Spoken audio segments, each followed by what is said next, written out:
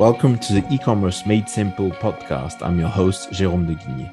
And today we're going to talk about a topic we don't talk much about here, is about expanding in the US. E-commerce basically is based in Europe, but we handle brands all over the world, in Japan, in Saudi, in Europe, but also in the US. And understanding the US when you're from Europe is not very simple. Understanding Europe from when you're from the US is not simple either. But here, the idea is to invite people who live and help brands in the US to expand, to talk about how to create a winning US market strategy. What are the major problems when it comes to that? Because obviously there is the saying in the UK that we always talk about the USA and the UK being two countries divided by the same language, which, it just basically means we say the same thing, but they can mean very different things. So is that kind of one of the main things, or is there huge differences between the European customers' buying habits and the American customers' buying habits? Like, what would be the main differences there? Well, there are some differences, but it's based because on brand awareness will be different on each side. Like some brands, obviously Coca-Cola, Levi's, all of that is well known worldwide. But you will have local brands and things which appeal to, or some products will appeal to Americans and some to Europeans or to Brits. And it's also that the way the laws and the rules are also different. Like in Europe, you can't apply minimum advertised price or map pricing. In the US you can. So it makes a lot of differences for brands, and because consumers behave differently, because the laws and the environment is a bit different. And that's why it's very important to understand that, to be able to master both on both sides of the sea, your success. I think we've been doing things with American companies at the moment. And one of the things is, in Britain especially, you're not allowed to say, our product is better than X product. You're not allowed to actually name somebody else's product yet. Yet in America, you can. And that, I've had American companies who I've worked with who have said, can we not just say that we're much better than, this chocolate bar is much better than that chocolate bar? And it's like, no, you can't do it in that country. And so that sort of thing, I mean, that's a really big legal minefield, I guess. Yeah, and it does change the habits of consumers, change the habits of brands, and therefore the expectations of customers, or what you can say, not say, is different. And it's therefore very important when you're going to Europe to understand the different European markets, but also the same is when you're going to the US, to have local people who understand what you can say and not say. Speaking of local people, who are we talking to? We're talking to Rhonda and Anthony for the MPG Group, which is a consulting group which helps medium to very large brands expand and be successful in the US, online and offline. So they have a great experience on both sides. So enjoy your show, everyone. Here we go. So welcome, everyone. I'm super happy to be here tonight because we're traveling. We're traveling in sitting here, but traveling and going to the States with Anthony and Rhonda, who will help us understand what it takes to get started in the US and to be successful, specifically for e-commerce. But like, the US is big, and there's other things, or where we can be successful, where brands can expand. So I'm very excited to have both of you. We've known each other for quite some time now with MPG. So I usually start with a fun fact from someone. So we'll have one. So who's got a fun fact? Who's going first? I think Anthony. I honestly, hello, everybody. Good afternoon, good evening, good morning, depending on where you are in the world. But I don't really have a lot of fun facts, so I'm gonna ask Anthony for his fun fact. Very nice. I see the dynamics, so that's throwing over. Okay, you didn't do your homework, so that's okay. That's okay. We'll pass on the fun fact. We might have to go back to that later. Well, you like this, Jerome. I texted my wife. I was like, give me a fun fact about myself, because that's how it works. So for anyone that knows me knows I love sports, especially college sports here in the US. And over the last few years, I was able to help my alma mater with naming rights for their two main sports facilities, for their football stadium and basketball events arena. So I went to Rutgers University. So did two pretty cool partnership deals for sports naming rights. So I'm pretty proud of that one. Okay, that's a proud fact, and you can be proud. Well done. So we have someone actually famous naming a stadium, so that's cool. Come on. And now, thanks for the opening smiles, and maybe let's talk a bit about yourselves and about MPG, who you are, and why it makes sense for you to talk about the US. Yeah, absolutely. So I'll jump in. So Rhonda Johnson, really nice to meet all of you. My background is really in manufacturing. So, my fun fact is probably that I started out in finance, when I was a very young business person. And I did that for about 5 years and decided I didn't like to be in finance. So I went into commercial sales primarily. Within the US, have done some global stints, understand the global marketplace for sure. But it's just really nice to be here. We've been with MPG. I've been with MPG for about 7 years, as has Anthony.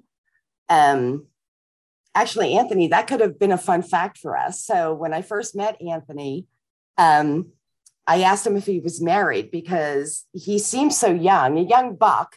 And I was like, I had a daughter that was like 24 or 25.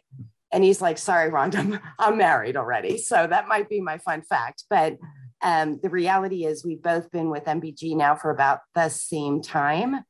And it's just been an amazing ride in terms of coming off of companies and brands and manufacturers like J&J and Merck and Bayer, and working with, iconic global brands, right? But the beautiful thing about what we do at MPG is we work with small, medium, and large. So I brought all of that, learning with me in terms of big company. But what I've really done over the last number of years with MPG is helped companies all the way from startup to US market entry, very much in the commercial sales and marketing space. So high intelligence on retailer strategies, things like that. And it's been a great ride. So Anthony. Awesome.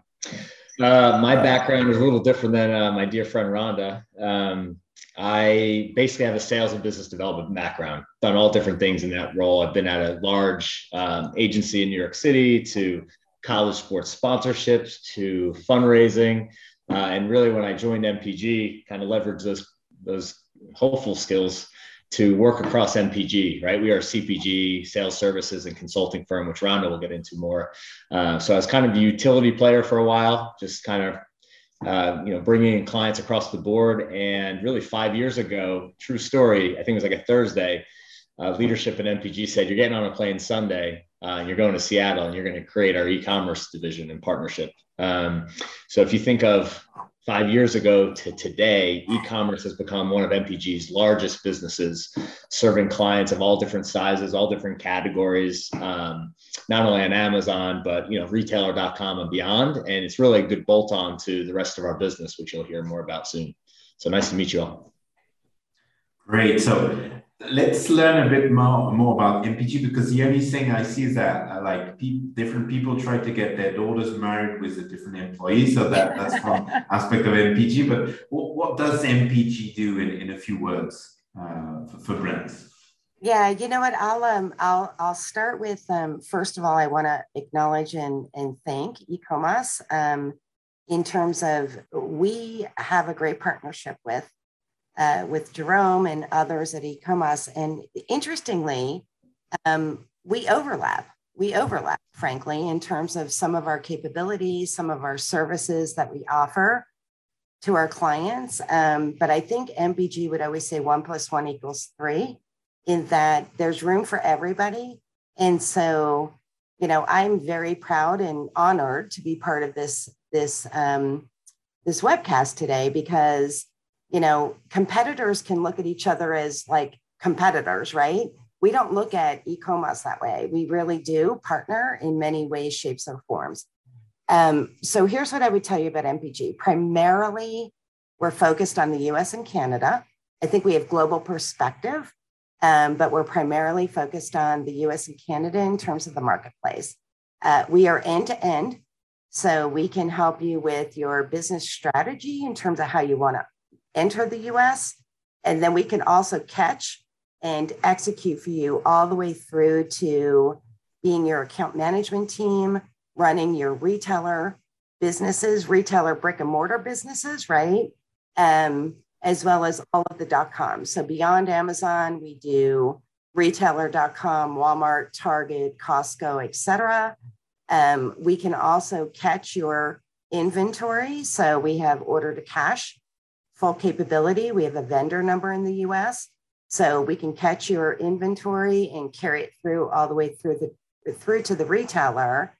And then certainly not least is we've got a full suite of data. So IRI and Nielsen and Numerator and Kantar and all of those things that cost companies a lot of money. We have full service there in terms of having the data available. And then we also can be your analytics team. How do you analyze it? What are the insights, et cetera? And then very last but not least is around marketing services. So we can definitely help you with your marketing strategy, how you're interacting with the consumer broadly across digital, all platforms, et cetera, in terms of what we do, if that helps. Anthony, you crushed it. Well done. So I think that gives anything you would need to go on the American state on many topics. Most probably MPG can do it for you. And that would be my view on it with my own words. But so thanks both for you on that. Let's say if we take a step back and we say, okay, let's say for an audience which is not from the US, how would you describe in your own words the potential of the American market, or why it makes sense, or why you would launch or you would expand to the US, and what's the size of the prize, or how you would is it a good idea in your own words? Yeah, and Anthony, I think you and I can tag team on this for sure, but here's a couple things. I mean, we obviously know that. I think in every strat plan, small, medium, large companies, like the nirvana, I'll call it, is, to get into the US market just because of the size of the population and the consumer spending and all of those things, right? Like I always think about, the US. You've got the US and then you've got Canada, and the US is 10 times larger than Canada. So obviously you want to go where, you're going to get the richest ROI in terms of your investment of time, money, et cetera. And so obviously there's lots of reasons. And I would also say that, it's rich in the context of diversity of consumer packaged goods. And we'll get into this a little bit later, but, kind of where the key trends are and what's happening in the marketplace today. I think it's a rich market, but it's not an easy market, right? I mean, I think Anthony always says for every one successful launch, there's 9 unsuccessful launches, right? And so it's a complex market, but right now the value of consumer goods in the US, that a different conversation in terms of what's happening in entertainment and the restaurant industry and all of those things. But the value of consumer goods right now, based on what we've been going through over the last 2 to 3 years, is significant. And you talked about the challenges, like it's like 10% success rate is not very high, right? In terms of starting businesses. What are the main challenges? What, if you could put your finger on a few, I don't know, Anthony or you, Rhonda, of what makes a difference, or like why there are so many unsuccess cases? Yeah, I mean, Anthony, you may want to jump in from an e-commerce standpoint. I think it would be really critical for this audience to understand that. And then I'll pile on as well. Sure. Just one thing on the last comment, right? The obvious one is there's a lot of fish in the sea here, right? But I think what's cool is there's so many different channels, right? You don't have to be successful in every channel day one. You're not going to get into all channels day one either. But right, there's mass, there's food, there's drug, there's e-commerce on its own. And I think that's unique. But I think of when you're entering this market, you know, Rhonda and I always talk about, you know, what's your strategic plan, which is obvious, but I like to go down a click, like what does success look like to you? Because then that informs everything you do, but it also kind of highlights what your obstacles could be, right? So I think everything from, does your brand resonate in the US? Is there demand for your product? What's your value proposition? And then once you solve for those big things, you know, what's your assortment strategy going to be for the US? What's your pricing strategy going to be? What's the competitive landscape? There's no shortage of competitors here, no matter where you're playing. And then there's the other stuff, you know, what's your fulfillment model going to be? Who are your right partners, et cetera. But that's a lot to digest. And, you know, we got off a business development call this morning with a company that's crazy successful, Amazon US, and they want to enter the US retail market. And we kept hammering home, you have to have a strategic plan. Yes, you can talk to this retailer. Yes, that retailer fits well with your product, but what if you get in, or what if you don't get in? What's going to happen with the other retailers? So it's start at the high level, work your way down the funnel. Mm-hmm. Yeah, the other thing I would add too, I mean, everything that Anthony just said is so critical. Pricing, right? Pricing is so important in terms of, like, when you're thinking about, you know, Anthony said strategic plan, but even from a business planning standpoint, as you're building out your roadmap, the cadence in the US is how do you do it in a way that doesn't deflate your pricing strategy and your pricing potential? Like, often people want to go to Walmart first, like, okay, we're on Amazon. That's awesome. And then they say, well, the next big bucket that we want to tackle is Walmart. And I was like, well, I shouldn't say I was like, but when you think about that, you have to think about your pricing strategy holistically. What's the impact of your pricing on Amazon? What's your impact of pricing on direct to consumer? And then what's the impact of Walmart in the US being a EDLP, right? They want to be like best price in the market. Once you go there, it's really hard to expand beyond there because you can't go up, you have to come down. And so there's a lot of things that you need to think through in terms of how and why you're entering the US.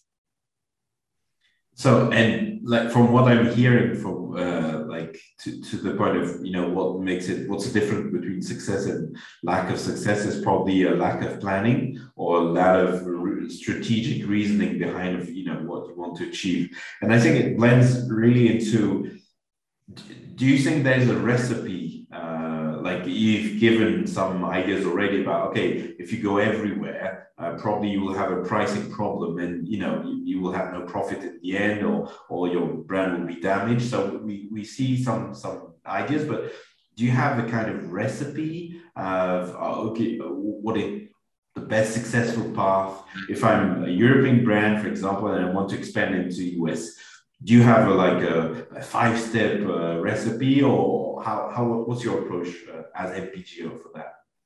Yeah, I would tell you that there's never a one size fits all. And the beauty of, you know, what we do as MPG and e-commerce, you probably do the same thing, but the beauty at MPG is, like, we do a deep dive, like we always call it an immersion, but we do a deep dive on, you know, the brand. I'm going to say the brand specifically. It might be a portfolio of brands, but the brand specifically. And we'll do a really deep dive to say, okay, what is the potential?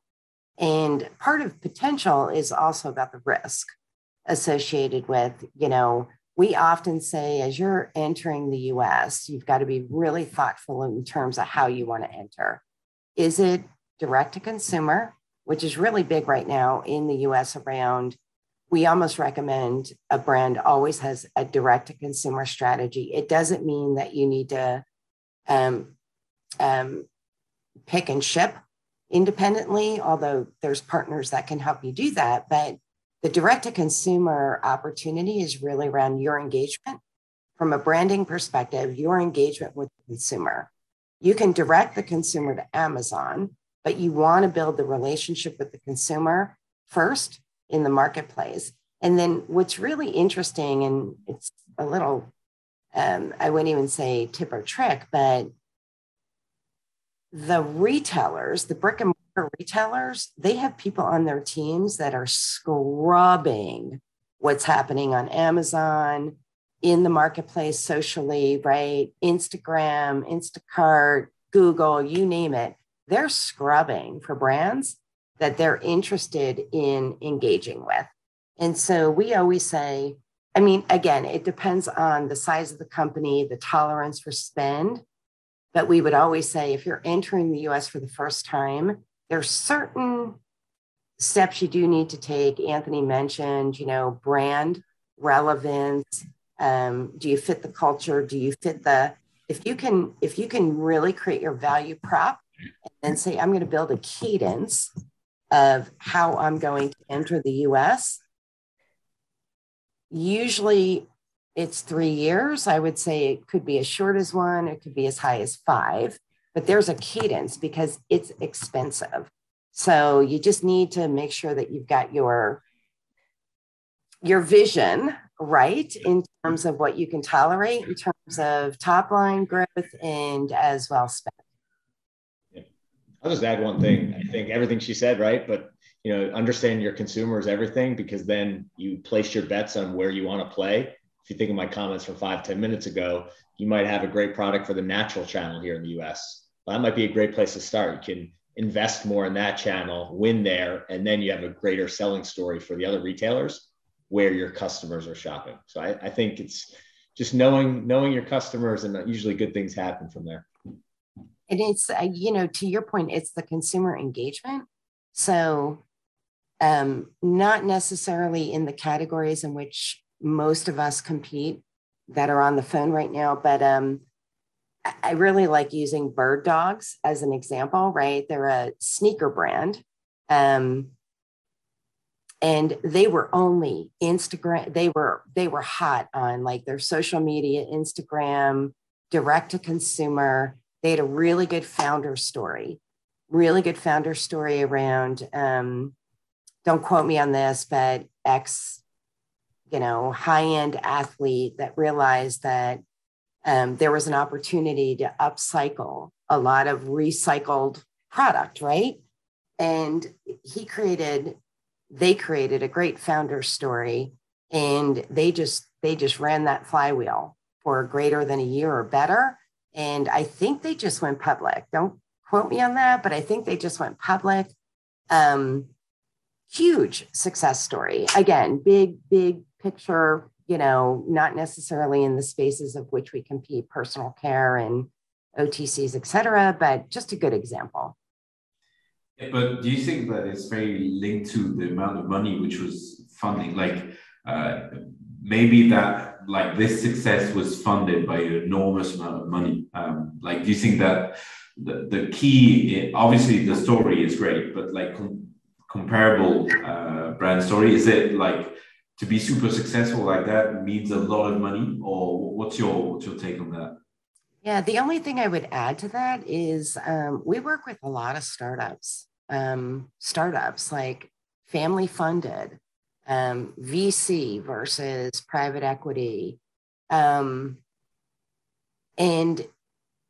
it's continuing test and proof, right? Drive revenue, build your business case, then get funding. So I would say maybe,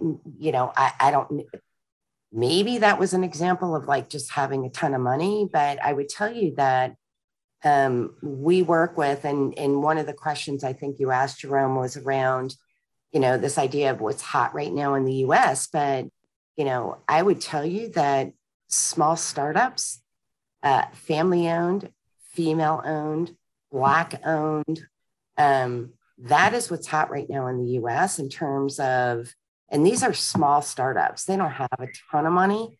They have just enough to get them to the next point of growth. And then growth then drives incremental investment. Yeah. And to that point, it's like if you're advising, let's say I'm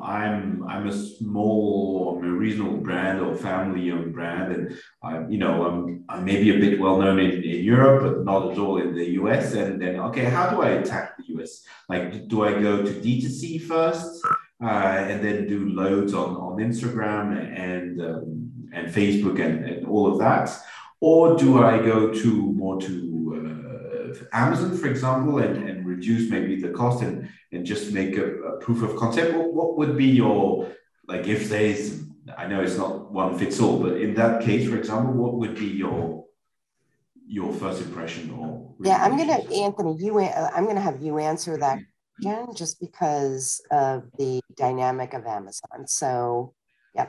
Sure. So because there's a long lead cycle for retail anyway, so I think we should start there, right? You might have a line review meeting coming up in a month or two. That might, the planogram to get your product on the shelf might take another 9 months or a year. So we're big believers in parallel pathing. So, my initial gut off of not having much info, Jerome, is, I would parallel path Amazon because there's a low barrier to entry. I'm sure a lot of folks listening now and on the future podcast know what Seller Central is and selling in the marketplace. You can get that up and running, right? While I would also build your DTC website that might be more educational, informative, and focused on credibility. Because at the end of the day, if they go on Amazon and you're working to get those reviews higher and get that trust, they're probably going to Google you to see where you are, find your DTC website, and to truly understand what the brand's about. I know that we've had a lot of brands early on in their development where they would use the DTC website for just that. And instead of having a Shopify link, they would actually send people right to Amazon, right? So they were greasing the flywheel with more glance views, but they're also educating and hopefully collecting data so they can create that meaningful relationship with emails and such. So I would definitely get that business plan in place, but I would consider a DTC Amazon approach more than retailer.com, because using Walmart.com as an example, I think they're growing leaps and bounds. They don't have the same amount of fish in the sea that Amazon does. And they're still, working to perfect their platform. So Amazon DTC, while you do focus on the longer term play as well. Super interesting, because the idea typically with some of the brands, we would say, okay, if you have a limited budget, maybe you go first on Amazon, you wait a bit, and then you expand on others. But I like the idea of saying, okay, you want to build the story behind it. Another is a very specific question, and I know it's difficult because it's theoretical, but if you have a brand and they have so let's say they have an Amazon, they're selling on a seller account, they've got a D2C account, let's say it's Shopify, and they're doing a bit of social. They have limited resources in terms of advertising. So that's typically when you expand, that can be the case. Where do you think it's better to focus on one and, for example, to use Amazon PPC because that's very effective? Or do you think that, no, you really need to also start to do a mix and look into what's working best? Do you have a point of view on that? Yeah, lean towards focusing your investment on Amazon, right? If you think of DTC versus Amazon, right? Conversion is higher on Amazon than pretty much any other DTC website. So if you want your money to go to good use from an ROI perspective, I think you put it on Amazon via pay-per-click investments first. We all know they have other shiny penny offerings, but let's focus on pay-per-click first. And then with anything incremental, if there is incremental, I think you have to figure out as a brand, like, what do you want to accomplish? And sending traffic to DTC websites is expensive. So there could be a play to build up your social that can kind of tell your story. You can organically get that traffic, right? Via some scrappy things. Whereas DTC, again, we all know it's expensive. It's all expensive to get them there. And then we know it's even harder to get them to click. So I would follow the Amazon route with some incremental brand building, social, consumer engagement. Makes a lot of sense. On a like or spike. On that front, is like often like American companies coming to Europe often say, "Wow, it's super cheap to do advertising in Europe because the bids are much lower in in Europe than in the US," and so vice versa. It means that probably if a brand looks into expanding into the US, they probably need to, like, be it a big or small, big brand, they need to expect to have to pay more, right, for the US market. Yeah, not only from a pay-per-click standpoint, but this relates. So follow me here. We have a client that really gets the interest in their products via more traditional channels, think TV. And you think that's old school, but with all of their TV advertising married with their digital marketing, they're sending so much traffic to Amazon organically and on purpose that their Amazon business just continues to, catch on fire. So I think there's so many different tricks and hacks to figure out how to, with a limited budget, how to win. We have other clients that are complete opposite, and they go with kind of the funny approach in social media and other channels where they've developed such a deep loyalty with their consumer base that then they can communicate at the right time, not every time, where to shop for their product. And I think that for scrappier brands, that's what you really want to do. Yeah, well, it's always like the funny brands are great when they're funny, and then you've got all the other ones which are trying to be funny, and that's like, oh, you're feeling sorry for them. But the ones who do that well normally are really, really good. I wanted to come back to a point which you touched upon, is like a bit the retailer landscape in the US. Like everyone knows Amazon, everyone knows Walmart. We hear a bit of Target and stuff like that. Could you give us a broad overview of the retailer landscape, and if you're getting launched and you're focused on e-commerce, which are the really important ones and the ones which are more of a second step important ones? Yeah. So I'll jump in, and then Anthony, you jump in. So really good question. And I want to be respectful to all of our retailers in the US. What I would tell you is that, Walmart, Target, Costco, right? So, and I think they're pretty familiar brands globally, are doing really well in the marketplace. They've diversified themselves and they've accelerated pretty significantly in terms of their .com capability. So I'm going to call those three out in terms of great places to start. The value channel in the US, just based on the pocketbook and inflation and, unemployment,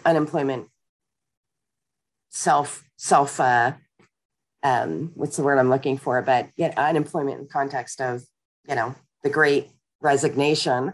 I think people are being pretty frugal in the context of how they're spending their money. So the value channel is doing terrific right now. Dollar General, Dollar Tree. So that's another channel that's doing really well. Just to be clear, the value channel for you is what we would call discounters or yes. Lower price points, right? Yeah, a little bit of Lidl, a little bit of, Aldi's, right? So even though I think we kind of qualify them a little bit more as grocery versus value, but yeah, in that space of, good product at a good price. Grocery for us is doing phenomenal. But in part, again, it was, I would say, pandemic related, in that people were buying, right? They were buying a lot more food than they used to buy. And the grocery channel did a really nice job of click and collect, curbside pickup, at-home delivery, all of those things. So they're doing really well. What I would call out, and again, I say it respectfully, the drug channel, just based on the evolution. So if you think about Walgreens, Boots, right? CVS, Rite Aid, they're having a little bit of a tougher time in that this idea of front end, back end, healthcare services versus front end product. And they did not have the luxury of being able to do the curbside pickup and the click and collect and the at-home delivery as well as some of the other channels did. The only other thing I want to call out, and then Anthony, you jump in, is, I'm really impressed with what Walmart has been able to do with their .com strategy. Target, really impressive. I think Costco is getting there, even though they're doing a little bit more like big box, higher end items. But yeah, I would tell you that's what the landscape looks like right now. And it has shifted. It has shifted. I mean, grocery is king right now in terms of where people are spending their money. Anthony, anything else? You nailed it. I won't speak to speak. I think, I think Walmart, Target, Kroger, and the grocery channel for us. Absolutely. These are some of the ones that you think of when you think of they've morphed and evolved pretty quickly here in light of COVID. So if of course, it's a difficult thing to say, but if we would say, if I had to a roadmap, let's say we would say 1 and 1.2 is the first one is Amazon. The next one is your D2C website. Then what would be yours? Would be Walmart, then Target, probably depends on the category, but like Walmart in second, Target, Costco, is that what, or what would you? Yeah, I mean, I would honestly say it depends on the category. So we work with nutrition bars. I would probably have a different approach for nutrition bars. And so what would you do for nutrition bars, let's say? Yeah, nutrition bars, I would probably, it depends on the positioning of the brand, right? And, but I would probably, with nutrition bars, certainly Target, right? And then you've got some of your, what I would call,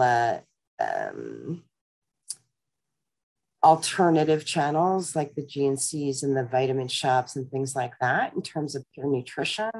Target probably fits in a better place than Walmart does, but you just don't know. It really depends on the brand positioning, the pricing. I always think of Costco as, once you're in Costco, you just have to know that your pricing is set, right? They're going to set your price for you to a great extent. So you got Amazon on one side, you got Costco on the other, and then there's everything in between. So it really just you can't enforce MAP with Costco, you can based on your packaging strategy. In other words, you can, as long as you can uniquely build for Costco that separates you from other retailers. So it's portfolio strategy. Sure. Okay. Yeah. Okay. But you need to have the portfolio which fits to what you're looking for to have. Exactly. Yeah, exactly. Different SKUs. Okay. And for me, looking from far away, in my mind, at least, Walmart is very similar to Amazon in the fact that it's as wide and trying to be the second Amazon. Would you say that accurate, or? Jerome, is that a question more about selection? Perception, customer perception and selection. Yeah, I'd say so. I think they're both, Walmart is striving to be an open marketplace. They have a marketplace, it continues to grow. But I'd say yes, mainly from a selection standpoint, right? Who do you think of when you need to look for anything, right? You're going to Amazon and Walmart.com generally. And then for the folks that, there's incredibly loyal people to Target doesn't have that open marketplace, right? So people that love their assortment, you'll go there pretty quickly as long as you're, an avid shopper. But I would say Amazon and Walmart.com far and away. Who owns a marketplace in those? So Amazon, of course. Walmart has got an open marketplace for third-party sellers to come in. Who else on the US market has got a marketplace like that, which is open? Like that? So Target Plus is closed. There's pure play accounts that have some level of marketplaces where they have some distributor relationships with the big guys. But in terms of consumer, they're going to those two. And then the third one is a distant. So all the others are basically working in 1P, like what we call 1P in Amazon, right, with a vendor account. So you have to sell to Target. So they have to buy your products for you to be on their website, right? For most of their items. There's some clients of ours that will have, 1P relationship, but maybe for tail items or incremental items, they'll say, hey, put them in our marketplace, even though, again, that marketplace is closed versus what in Amazon Seller Central. Okay, that's. I think, but I think the evolution is coming, right? I think what I would tell anyone that's thinking ahead 2, 3, 4 years, be ready to learn how to sell on consignment, and be ready to learn to get your product from your warehouse or a partner 3PL to the end shopper's house. That's coming. I mean, it's here now, but it's going to come bigger. And I think a lot of brands are nervous because they can't get over the financial implications, the tax implications and beyond, which we get. But I think there's only so much space in these fulfillment centers, right? I think, it's, Anthony, I think, and, back to the global audience, I think that's an important aspect of, kind of where it's predictions, right? Like where the US might be going. But, stats in terms of like Walmart right now is opening a new facility in Mississippi, and that facility is just pick, pack, ship, right? They are no longer like Walmart used to be, ship it in pallets, put it on an end cap and watch it fly. Walmart is moving so quickly in terms of creating capability around pick, pack, and ship. Don't quote me on the number, but I think they have, I'm not even going to throw out a number here, but there are a number of Walmart stores within the US that they're using as, call it, distribution centers for same day delivery, whether it's shipping it, whether it's delivering it with a truck. And so these stores are becoming hubs of, yes, you can still walk in as a consumer and buy, but these stores are also holding inventory to serve, right, a radius of geography that is pretty significant. And Walmart's not the only one doing it. But to Anthony's point around, at some point, based on how they're turning inventory, there may come a day where they come back to manufacturers and they say, we're buying you, it's on consignment. As we sell it, we pay you, right? Which is not the current business model in the US. It's really interesting. Yeah, logistics will become more and more important. And I remember Jeff Bezos saying, for example, he was with his space adventures, he was saying that actually Amazon arrived because logistics, like some people had built the logistics and he wanted to build this for the future of people wanting to go to on the moon or wherever. He have created like a network of a cheaper way of doing it. So like what you're saying is that this is going to grow more and more, like the Walmarts will try to leverage their strengths of having a lot of stores, and brands will have to get into, okay, how do I ship myself into one day, like how can I get that one day delivery thing? Yeah. And that's really interesting in terms of, okay, how you're investing in terms of your teams and capabilities internally to drive that, right? Yeah. And that's where the growth is here too. We have like companies like GoPuff, and there's like Uber Eats and DoorDash. They're expanding not only their infrastructure, but what they deliver from a category perspective. So I know we're talking about big retail, but again, if you think of the next few years, they're going to be big players in a different way. That's super interesting. One question is, like, I was talking to a friend the other day, and we were talking about this logistics and the future of logistics, and he said, why don't we have an option to have green like deliveries, in terms of saying, okay, I'm ready, I don't need it tomorrow, it can take more time, and it becomes a greener thing, because the thing of having this 1 hour delivery or 1 day delivery is probably very costly, not green in the sense, like not very healthy for the planet. This and on top, and there's another thing is, sometimes I don't order on Saturdays because otherwise a guy will come and deliver on the Sunday, and for me, I don't really need that on the Sunday. And I see, I'd rather have the guy, rest and, you'll do the delivery on the Monday. So it's like, and for now, you don't see those options of saying, okay, would you want to have a greener delivery, a longer one, or do you really want a one-day delivery with what it entails in terms of social costs and green costs? It's a very European kind of question, but I think it's, would that resonate in the US or not really? Yes. I'm gonna say yes, just because, from a consumer perspective, I don't know if like Amazon is doing that now. So, I'm probably online every day. I was like, I forgot the toothpaste, I forgot this, I forgot that, right? And they're now asking that question in terms of, are you okay if we bundle? You've got 3 orders. Can we bundle the order and ship it to you on Friday? And sometimes they'll give you like $2 off, Amazon Prime or whatever it is. But I think they're starting to realize that there's efficiency in at least asking the consumer the question, for sure. So, yeah. I mean, Anthony, you might know it better from a business perspective. I'm speaking from a consumer standpoint. Yeah, the only one I've seen do it is Amazon. I mean, I think, of course, there's a segment of population that cares about green and eco initiatives. I think there's a large percent of the population that almost wants Amazon to figure out what I want before I even order it. And it's on my doorstep when I get off this webinar, right? So I think it depends, but I've only seen Amazon in terms of implementing it.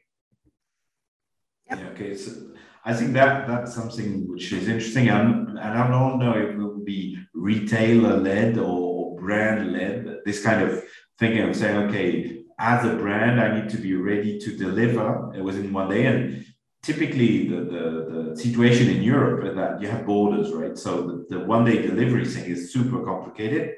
It's even more complex because, the transport company is probably one in each country. So you have different hubs. And as a brand, the question of saying, okay, how do I try to compete in my D2C exercise with, the Amazons, is probably to like shape it in a way which you're not really competing against and say, okay, this is a green delivery, or, you'll get it in 3 or 4 days. It's still okay, right? Mm-hmm. So I think that's very interesting. And that will probably be led by, brands which are not, or that's part of their values and are not afraid of trying to test those kinds of things. And that's something that will be interesting to see in the future. Now, I don't know, in terms of, we talked about successful and non-successful brands. One question I like to ask often is like, do you have a success story? And interestingly, maybe not someone who's got millions of dollars. It's not like someone in terms of strategy, and they had a plan, they implemented it, and they were successful, versus maybe something which was less of a success, and the learnings in both cases. Anthony, do you have I'm trying to think of, Grove comes up for me all the time, but I think Dude is actually a really great example as well. Can you tell us a bit about the brand? So, because I'm not sure, if I know. Yeah, Anthony, do you want to talk Dude, or is there somebody else that you want to? Yeah, I love their story. They're a perfect case study of a company that digitally native brand. So they didn't come from Europe or elsewhere. Digitally native brand, really great founders. They had a wipe for men. I won't explain further. And they grew their loyal customer base, their shoppers, by really connecting with the brand. And they told a great story and had snarky humor, still snarky humor today, crushed it online over time, a lot of hard work. And then took that success online and had a really great selling story for the retailers. So, if you think of what we talked about early on, it's the retailers care about what's hot on Amazon and Instagram and beyond. So if you can truly highlight not only the sales growth, but what are the reviews saying? Did you create a new category? Did you disrupt some things? And then you naturally will grow into the retailer space, obviously in the channels that you care about. So I think that's a great story. And Rhonda, I love the Grove story. If you don't want to, if you don't mind talking about that. So Grove Collaborative was the company. They were D2C based. They definitely had their own brands, but they also carried brands from other manufacturers as well. But they had a great, and I said this, I think earlier on, they had a great founder story, which was around sustainability. And so they had products that were refillable, and then they had the refills, right? Really around sustainability. It was really around natural cleaning and again, all on trend. And they had a significant business on direct to consumer, and they wanted to expand in the marketplace, Amazon as well as Target, and now even beyond Target. And we helped them with, and I say this we, meaning, from a strategic standpoint, we really needed to make sure that we did not disrupt and or cannibalize their online business as they started going into brick and mortar. And it's just been an amazing success story. Like Target fell in love with them in terms of a brand. It took some time, trust me. It took some time, but Target ended up falling in love with them and put some exclusivity around the brand name. They brought it into store. Do you have any tips? Yeah, sorry. Do you have any tips on how to protect? Like, what did they do? Like, it's different SKUs, or do you have a few tips you could share, which is like not secret? Yeah, really good point. So I'm always going to go back to pricing, which you've got to have pricing in a really good place. And I think you have to hold firm, because once you give in, you can never go up. You can only go down. So I always start there, because that's really critical to a business's P&L, right? Your margin and everything else. So I always say start with price, but I think it's a really good point, Jerome, in terms of like the assortment, making sure that it was unique to Target and it resonated with the Target guest, right? So Target guest is consumer in the US.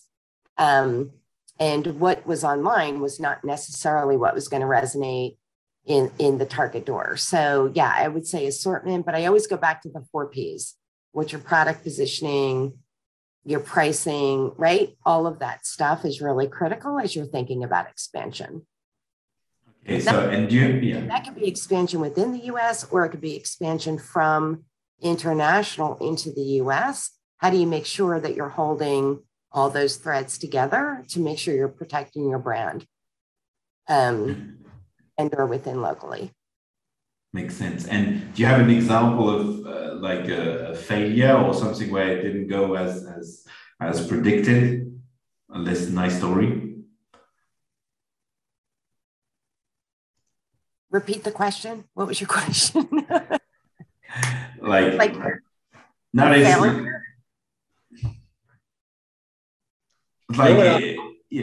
Yeah, I'll call out one. Obviously not by name. And I actually don't think this company's failure at all. I actually think they have good business. But one element where if you don't have a plan and you're selling to anybody, distributors, retailers, name other folks, where you just want the sale, we all know there's a downstream negative impact to your business, because once that product's out there, people are savvy. There's a lot of hustlers out there going to resell your product. And what I see with not only this brand, but many other brands, is they're competing with themselves, not only for the end sale, the margin. And we all know on Amazon and other platforms that when you're competing with yourself, we all know they're not putting their best foot forward to show up well on the digital shelf. So it impacts, what the shoppers think about your brand. So I think that's kind of one watch out I say about selling to anybody. Be careful about the implications. Yeah, and I guess, Jerome, now that Anthony's talking, the only other thing I would add is the importance of your assessment and the saturation of the market. So one of the things that, we counsel clients on is make sure you understand like the future potential growth. I'll use probiotic, prebiotic as a great example. Like that space is so crowded right now in the US. You don't even know as a consumer, you don't even know what to buy at this point. What's good? Is it 30 million, probiotic, strains? Is it whatever? But my point is, it's a really crowded market. And so as you guys are thinking about entering, guys and gals, really understand the competitive space. What's the upside for the category? Who are your competition? And then how do you separate yourself, right? What's your value prop versus everything else that's in the market right now? Because there are some categories that are pretty saturated. So. Yeah, so what I take from the different things you've said is first is and that's wherever you are in the world, is what's your brand story, right? What's the story of your products? And that goes from the founder story to, why are you here? Why this product? And what your points of differences and points of clarity and so on. So it's basically all that. It's make sure you have a great story to tell to consumers and a great product, of course. So the second one. And then third is start from small maybe, or a few in terms of distribution, and going step by step and being super careful about the pricing, because I love what you said, Rhonda. That's true, and also everywhere in the world is especially with Amazon, is once you go down, is there's no way up again. I was talking with a customer in Europe saying, okay, I want to grow my prices, increase my prices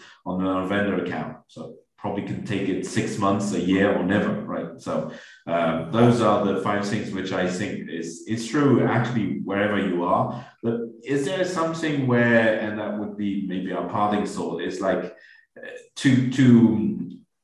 this thing, having a good proposal, understanding the competitive environment, cool. But is there something specific which really works well, or you need to be wary of when you're going to the States, if you're non-American, of what it takes to be successful in the States? Well, one simple thing, or cultural, or anything which would be on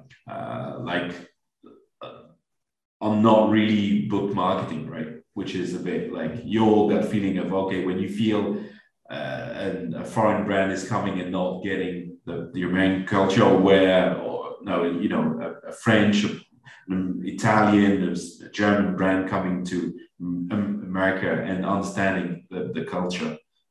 Do you have it as a parting gift? Yeah, I don't know if there's one thing. I don't know if there's one thing, honestly.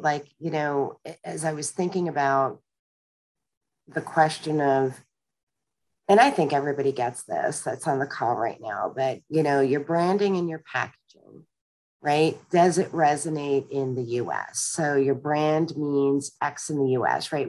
We've been through this where some brands just don't translate at all. I think packaging is really critical.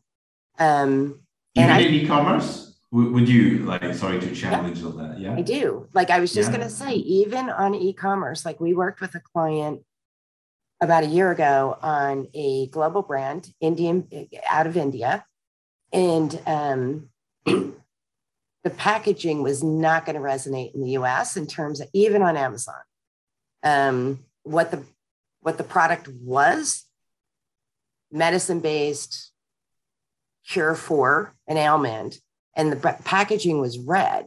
Red is like red flag in the US. And we're I'm just giving you that one example, but we're can we just change the color of the packaging? Because red is negative in the context of this type of a situation, medicine needed for X, versus something much more calming, much more confident, much more. So I'm just giving that as an example, but branding and packaging is really hard.